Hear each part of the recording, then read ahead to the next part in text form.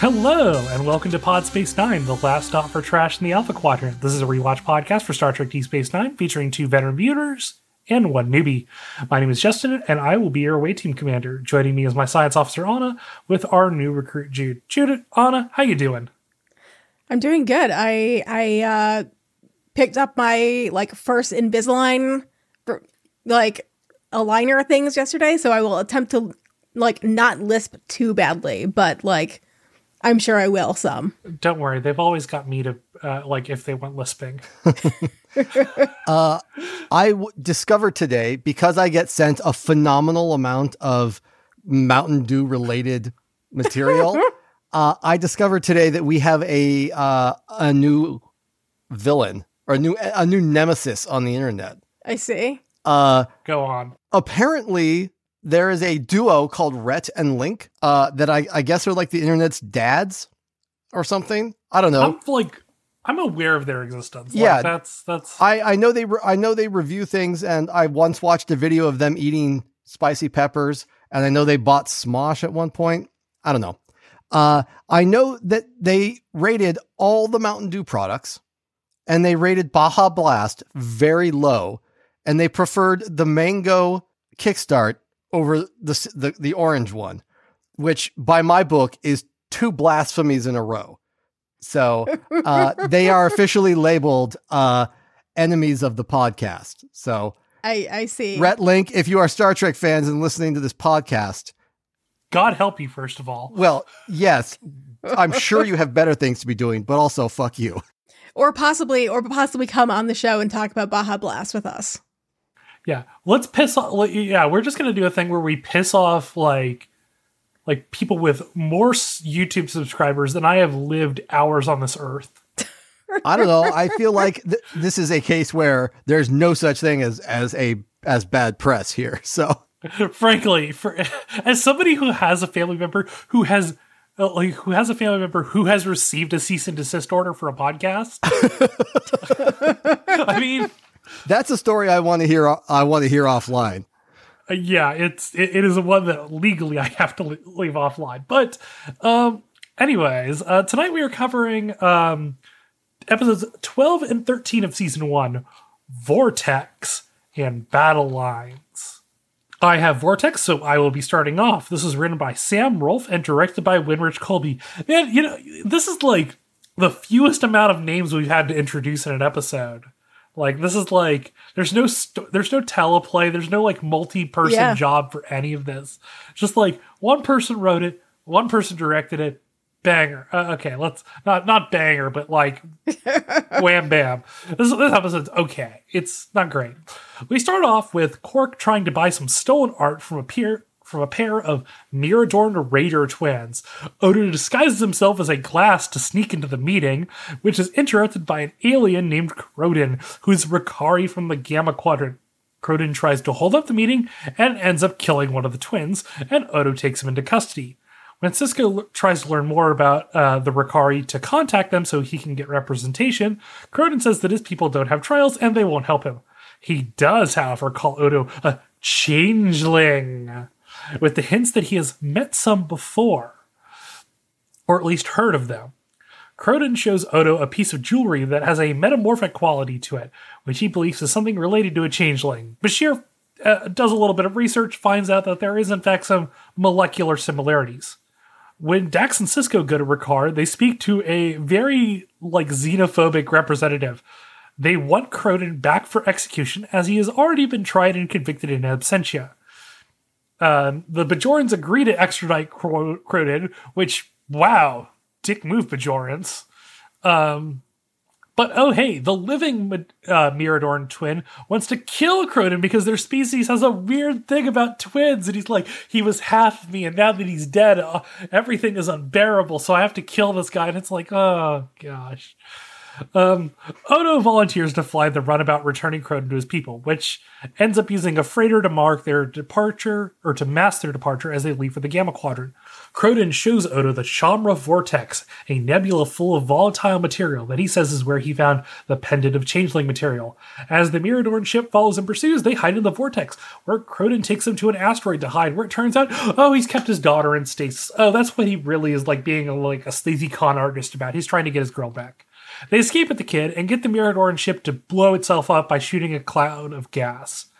Faced with the possibility of turning Croden back over to the Ricard and becoming a single parent, Odo decides, fuck this quote-unquote justice, and hands off Croden and his daughter to a Vulcan freighter to go back to the Alpha Quadrant.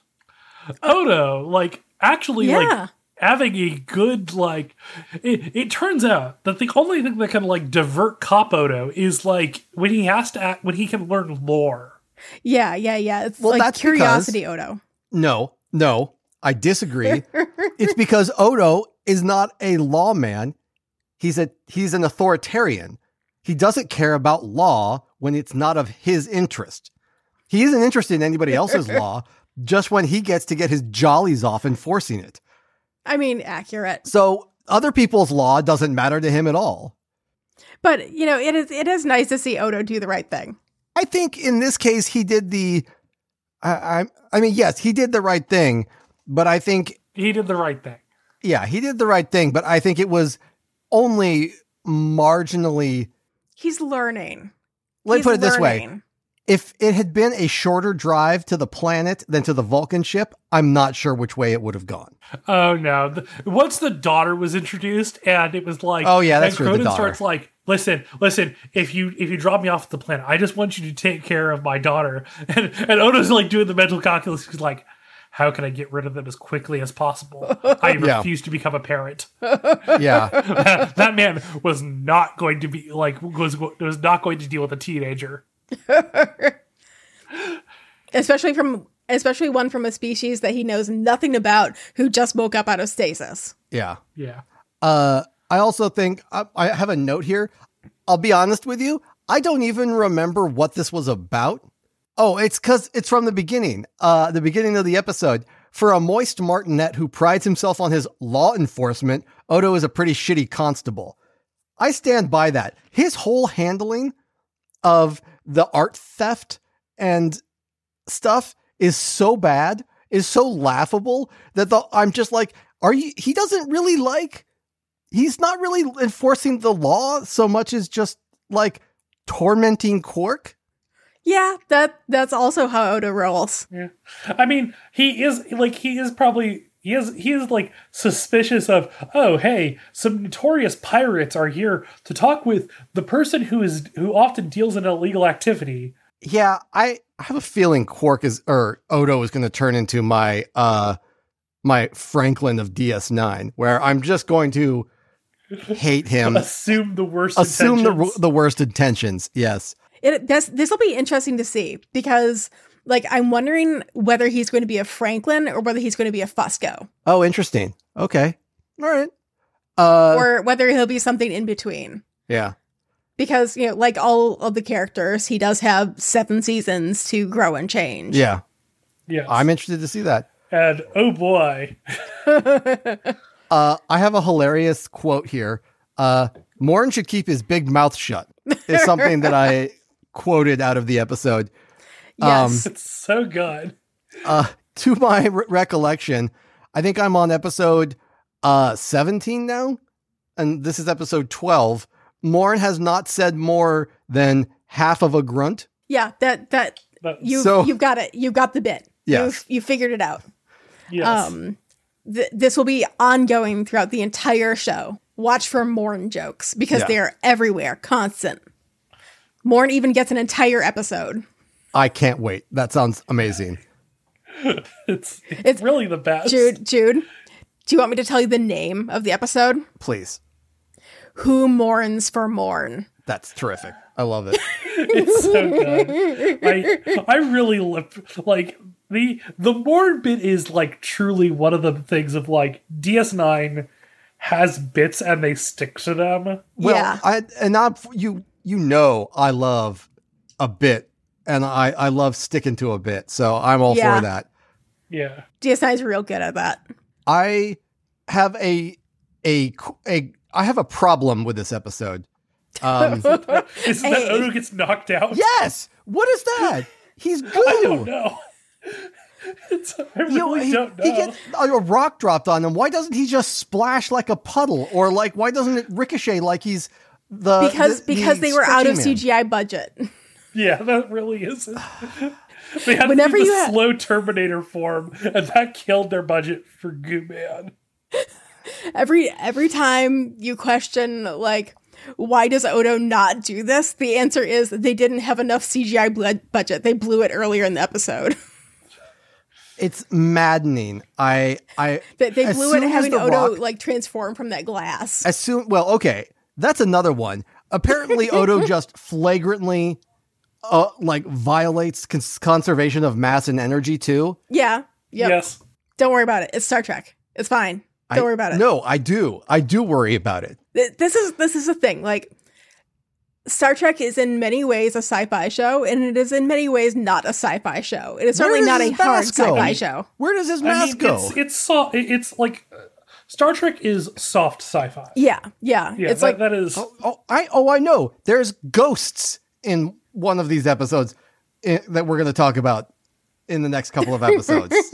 So there's a goblet. Yeah. Like, I get it. I'm just like, this particular one irritates me. Like, he's a goo man.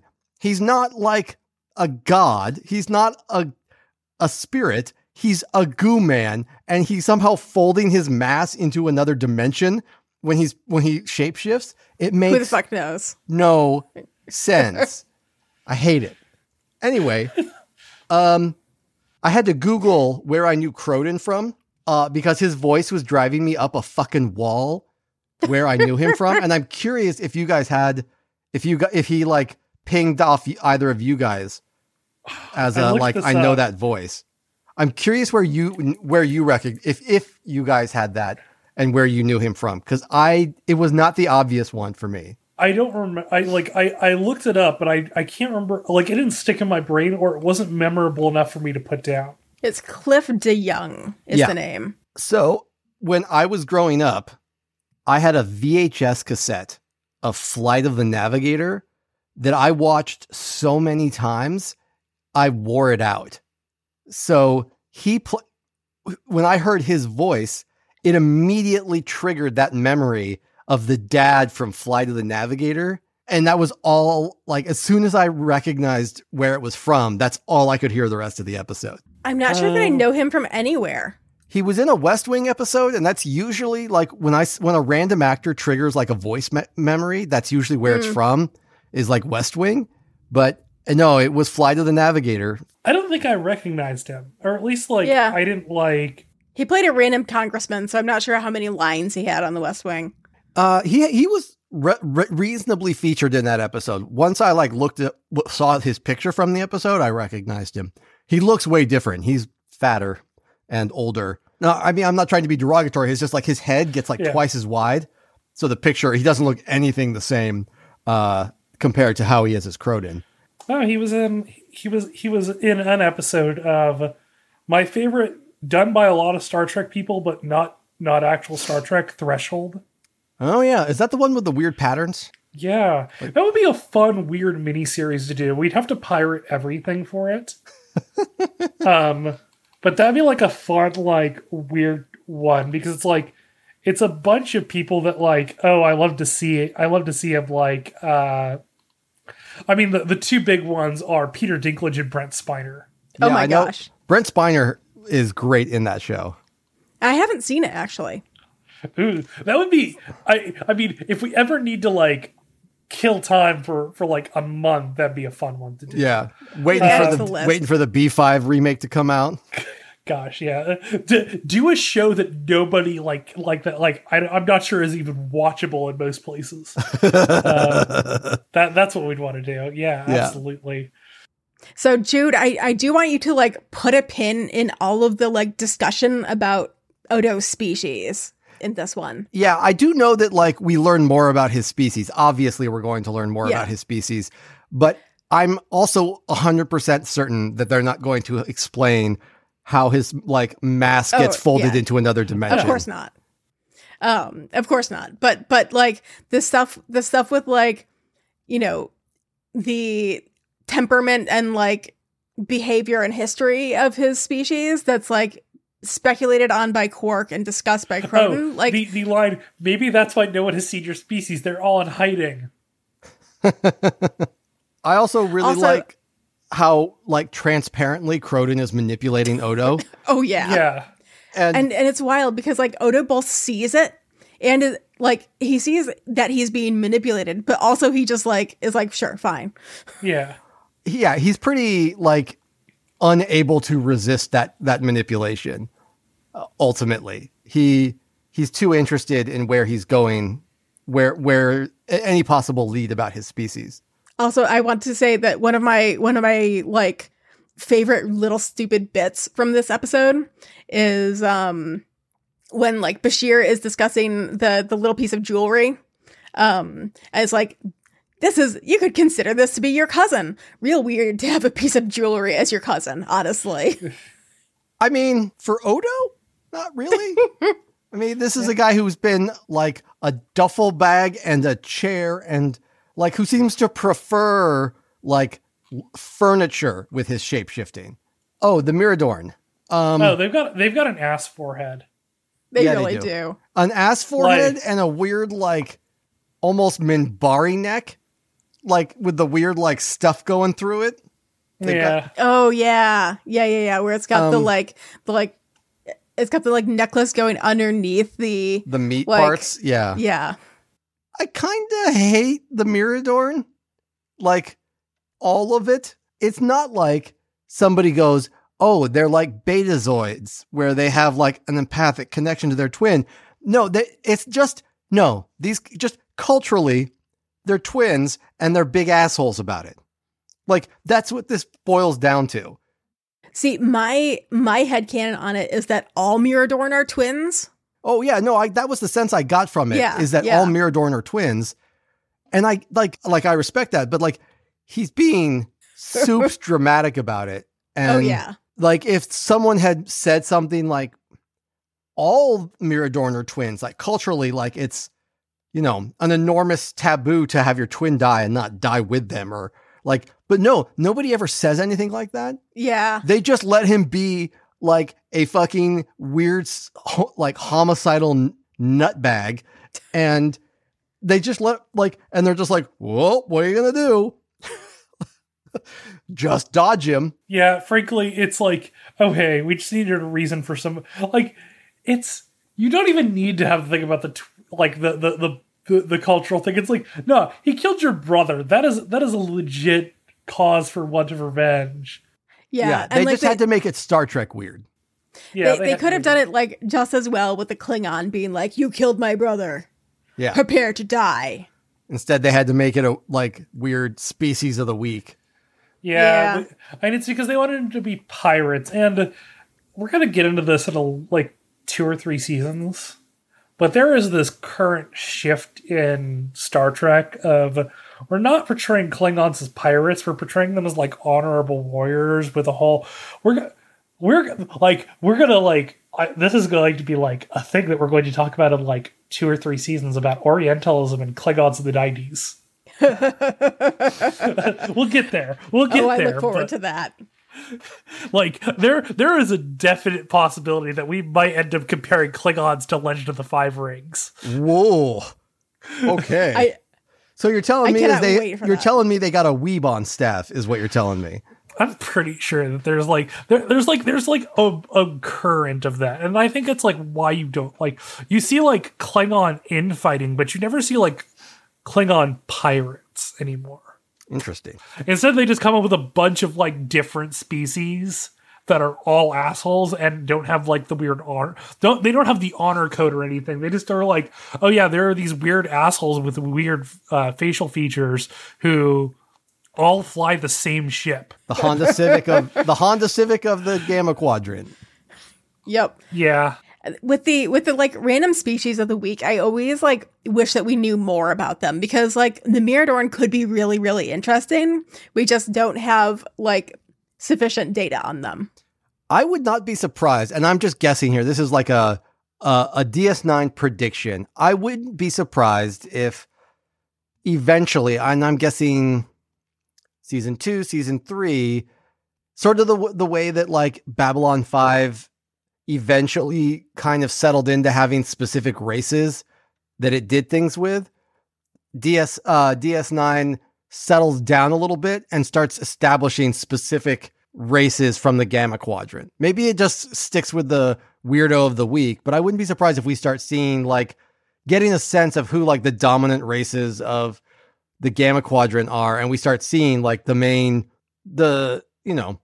Klingons and the so forth of the I Gamma just Quadrant. stare off into the distance. Yep. Since this is an auditory rather than a visual medium, listeners, Justin and I were both like struggling to keep a staring straight meaningfully face, at the camera. doing their best. We will find out the 3 dominant races of the Gamma Quadrant eventually. All right. So the Federation, the Romulans, and the Klingons. Sure. In a way. All right. Let's move on. Anna's like DMing me right now to ask, okay, which one is which? I'm guessing Anna hadn't even hit send. Justin was just seeing the typing Right. notification. I'm like, I don't even need to see I don't even need to type it in. I'm just projecting it psychically at Justin. We're telepathic at this point. Right. Yeah. It's what happens when it's like you've lost this power since you were the newbie, but like because we're the two vets, we now have this telepathic connection over in jokes. Yeah. It's nice to be on this side of the table again. Yeah. All right. We got anything else we want to talk about with this? Not with this one.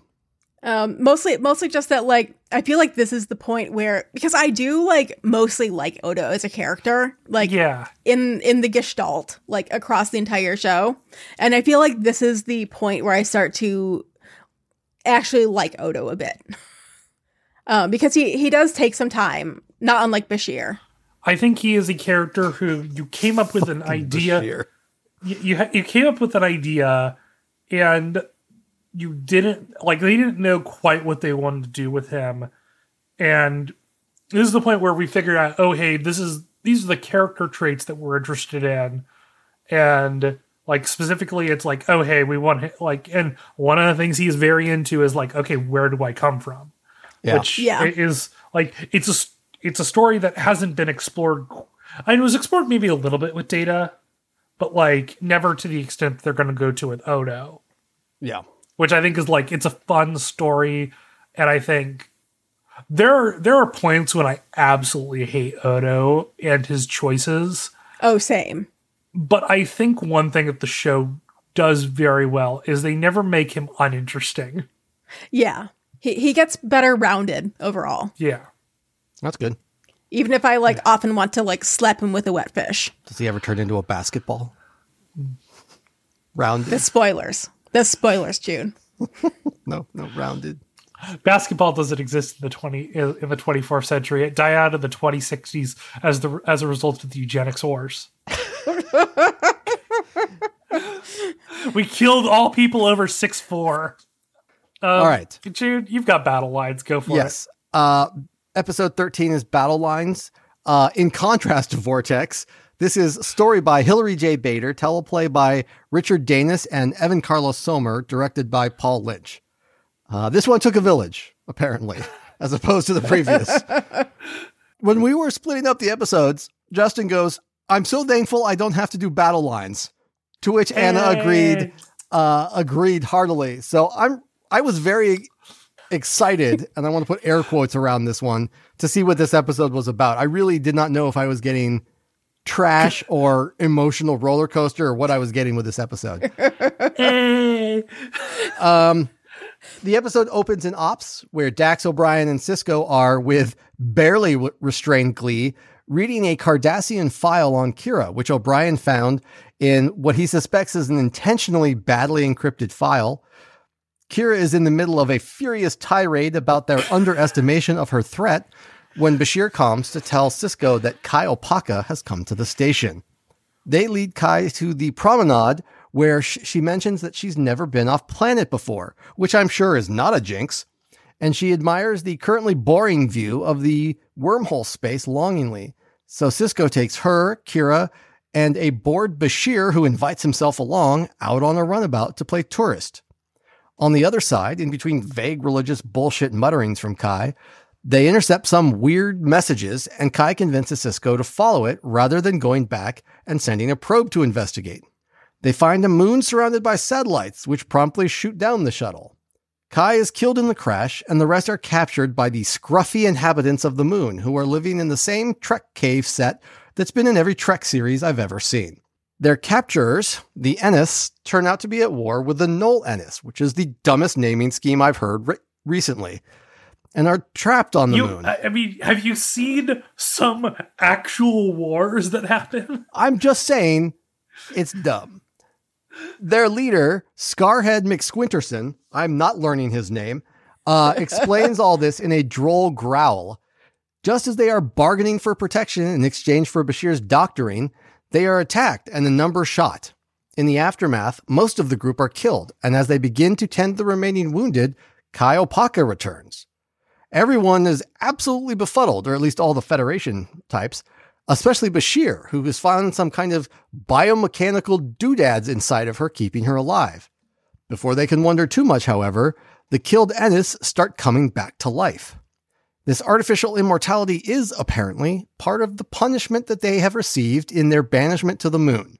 The two groups were sent to the moon to fight and kill each other over and over as an example to their civilization of how not to behave.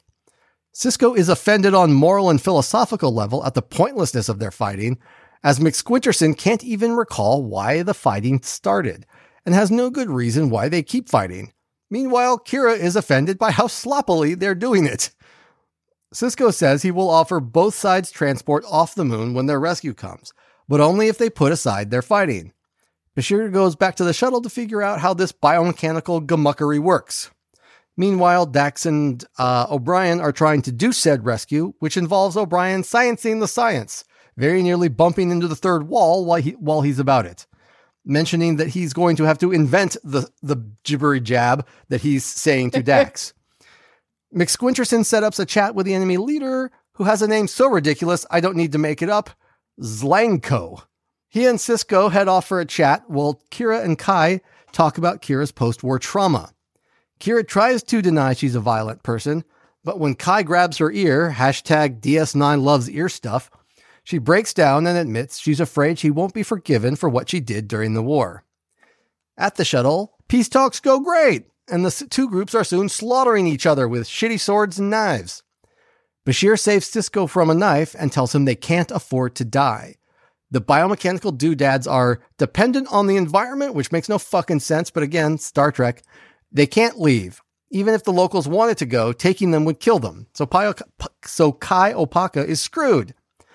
Not that she minds. Before she can even be told this, she tells Kira she's going to be staying to try and bring healing to the two factions.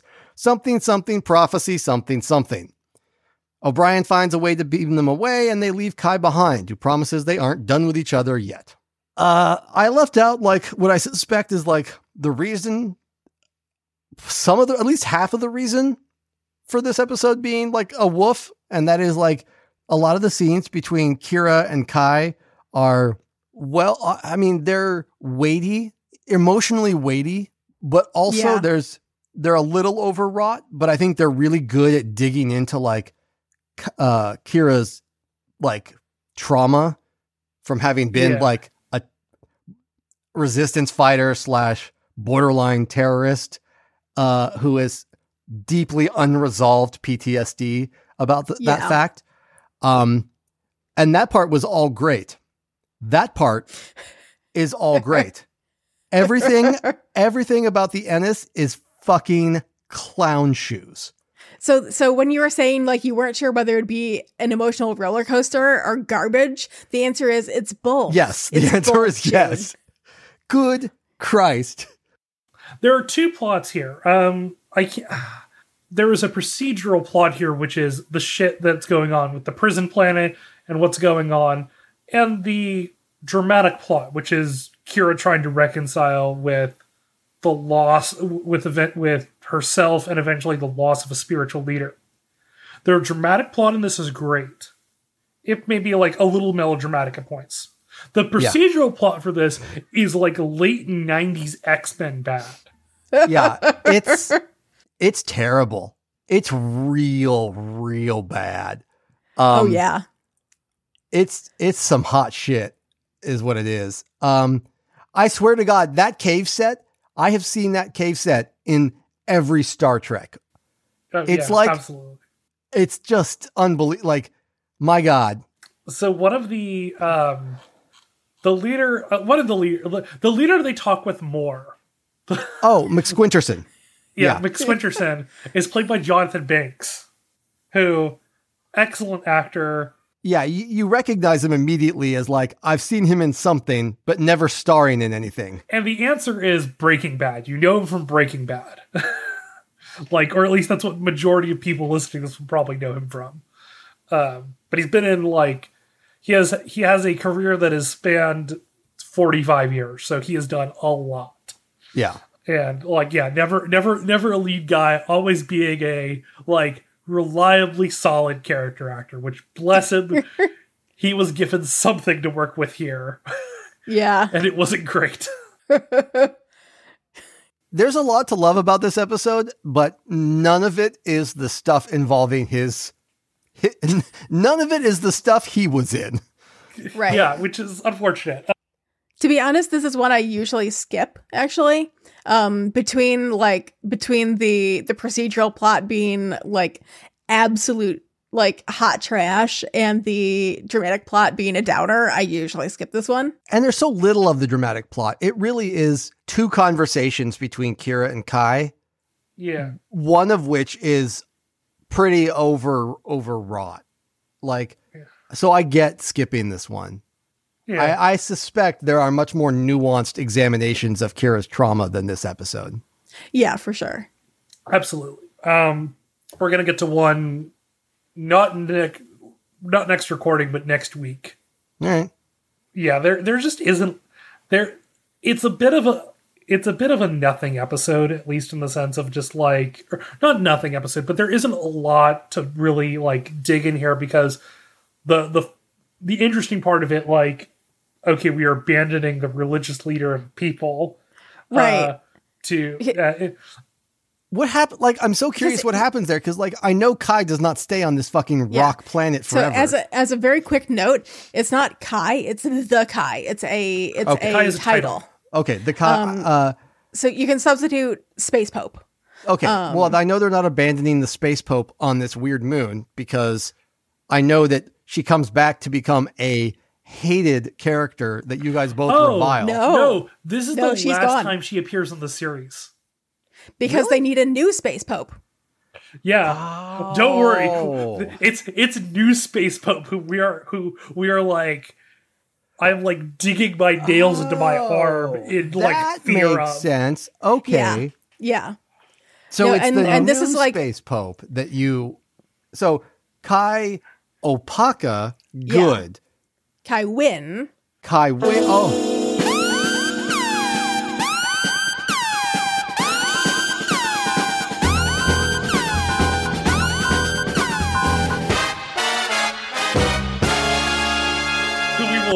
We will be meeting in the season finale. Yeah. Okay. Got it.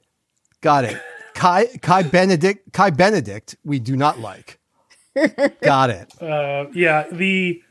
I think one of the things that hurts this episode for me is like Kai Opaka only appears twice. Yeah. In the pilot and this. And I wish we had at least gotten one episode in between where Bajoran politics happens, and just so that we had a midpoint for the arc. Yeah. And this is also another thing that makes this episode so weird is that, like, you know, we've talked a bit about like the contrast between the like procedural and dramatic plots, but also it's like a huge plot point in like many ways, in that like now the Bajoran space pope is dead and they need a new one. They need a new religious leader for their whole planet. Yeah. So it's like, you know, it plays a major role in like the overall plot, which is kind of wild for like the, you know, for what the episode is. Yeah. Yeah. Okay. That makes so much more sense, because the whole time I was like, how are they going to get her off this fucking rock? What the hell? Oh yeah, no, the answer is they don't. Okay. Well, which I think is a fun answer that Star Trek doesn't usually get, or hasn't given before. Of, well, you don't. We're sort of boned. Yeah. Yeah. This is like saying like Pope John Paul II got like just disappeared in like the 90s. Yeah. Into a weird forest somewhere, and we can't get him out of there. He's got some weird forest disease, and now he can't come out of the forest. Yeah. And so it's like, and I like the thing that I don't love is that, listen, I get it. We learned from behind the scenes that the network just didn't like Bajoran religion stuff. And they were like, it's like the network didn't like it. The episodes typically got bad ratings when they did it. Look, I know enough about this show to know that ain't gonna stick. Or like episode, like eventually they find, like they sort of find out that episodes they center on it, like the Bajoran mysticism and spirituality, do not do well. But they were already getting pushback about like religion in it. And so, but I would kill a motherfucker for like what we are going to learn is called the Vedic Assembly, which is the College of Cardinals relation to the Bajoran religion. Give me an entire episode of that shit and the politics that go into electing a new guy. Yeah. Yeah.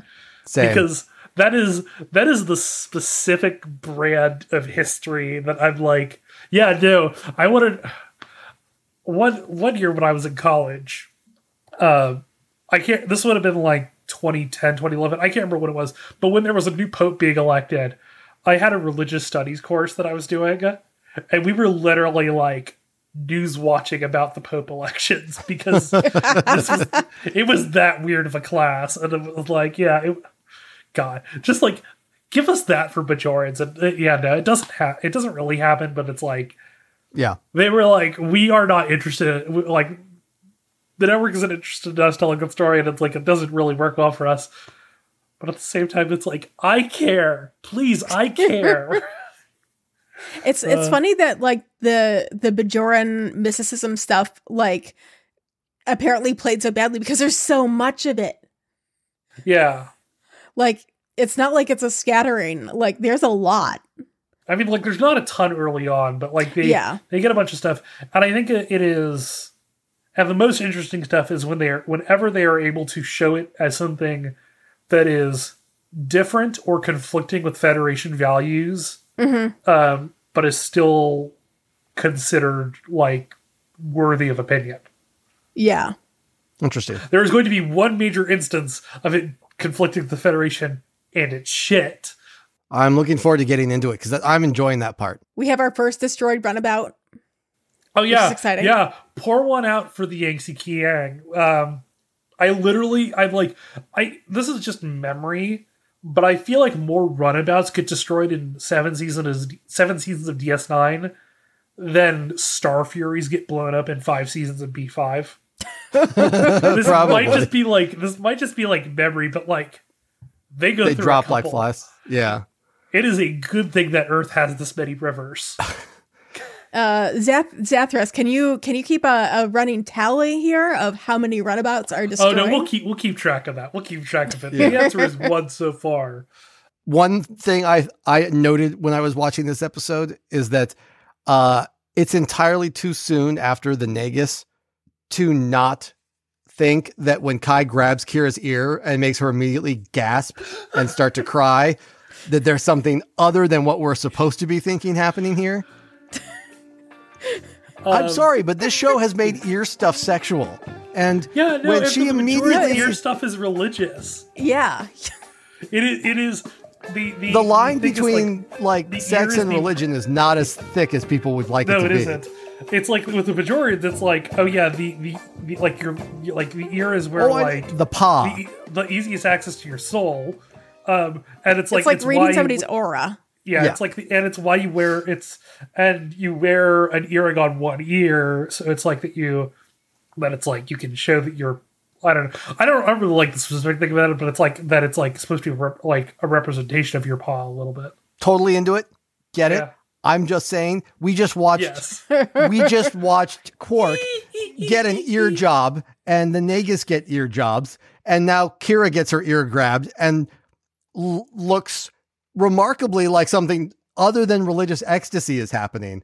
And I'm just saying, those two things are playing very close together in the sort of mental space of the show. So, well, if you're interested in Bajoran mysticism, we are going to have. Before I do my transition, is there anything else that we want to cover about this one? I have a couple of things. One is like there's a little moment where I really like Opaka giving that necklace to O'Brien to give to Molly. Yeah. That's a nice little moment. She has this weird like spiritual prophecy thing where like I'm supposed to go out here and do this. Yeah. But it's the never... Bajorans have legit prophecies. Yeah, because that's what happens when you get exposed to orbs too much. They're not orbs. And like they have legit prophecies that do in fact come true. So apparently hers was to go take a trip out into space and never come back. Yeah. Yeah. All right. She had to pull a Sheridan. I do also love the differential magnetometer. Oh, I've never heard of a differential magnetometer. How does it work? And Brian, with the like the pure aura of somebody who's about to spend an afternoon coding, I'll let you know when it happens. Yeah, looks to me, I almost expected him to look at the camera and go, I don't know yet. I'll let you know when I invent it. Like, oh my God, it was so... The amount of times I've had a senior tech come back to me and he's like, with the problem is like, I don't know. Give me an afternoon. I'll write something for you. Yeah. No, I felt there have been a couple of episodes already where I have felt like O'Brien is my soul on this show. Oh yeah. And he's was one the of everyman. them. He's the everyman character. Well, not just the everyman character, but like he is anybody that has ever worked in like a technology or like a field like that where you're the person who writes code or fixes things or builds things and is just endlessly put upon to do that task. And Christ. there's a certain like verisimilitude that like O'Brien brings to that role with a world weariness and with how the role is written that like no other engineer in Starfleet gets. Yeah. Yeah. Like, they definitely had someone who was in IT at some point in their career writing on this show. I would put every dime in my fucking pocket, in my wallet, in my bank account, in my mortgage that somebody on the writing staff worked in IT because it's just too close. It's every like all the little things. It's just so good. Yeah. Justin, I would like to have a very brief headphones moment. Yeah, sure. Go for it. Do we think the Dominion set up that planet? It's assholes enough. It's assholes enough for a Dominion like thing, right? Like that sort of like torment seems very Dominion. The only thing that I don't, because it's like the only thing that makes me think it isn't the Dominion is that they don't have anybody up to like check on it. Right. When we get to the quickening, we will. They don't check on the quickening or anything. Right. So. Right. Exactly. Like this reminds me of the quickening a lot, actually. Yeah. Yeah. No, I mean, like I had never picked up on that before, but yeah, no, I mean, it's one of those things that it's like this, like the Dominion isn't even something that they've thought of yet, like, or they're not even playing out on the show. But yeah, no, that makes perfect sense. Actually, as like if you want to backtrack, yeah. Yeah. Yeah, no, I think that's an interesting like idea there of it being like a client, like these are these two factions are part of a client state of the Dominion that like were causing too much trouble, and they were just like, fine, fuck you. You're going off into this planet here. Go enjoy living hell.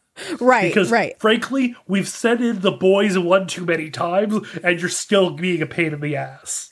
Right. And the level of technology and the type of technology too feels very, very Dominion. Yeah. Good pickup. I like that. Yeah. That's a fun thing. And I am incorporating that into my headcanon for this episode. Excellent. Excellent.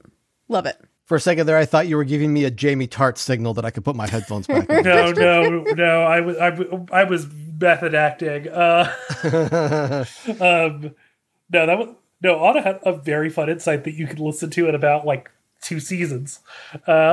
Noted. We got anything else for this? No, I don't think so. I think that wraps us up for this episode. All right. So if you like our talk about Bajoran spiritualism, we have something similar to, but not quite, in our next episode. We're going to be covering 3 episodes. Those are going to be episodes 14, 15, and 16 of Season 1, The Storyteller, Progress, and If Wishes Were Horses. Until next time, just keep circling. Keep circling. Just keep circling. Just keep circling. Yeah. Just keep circling. Just keep circling. Just keep circling. Just keep circling.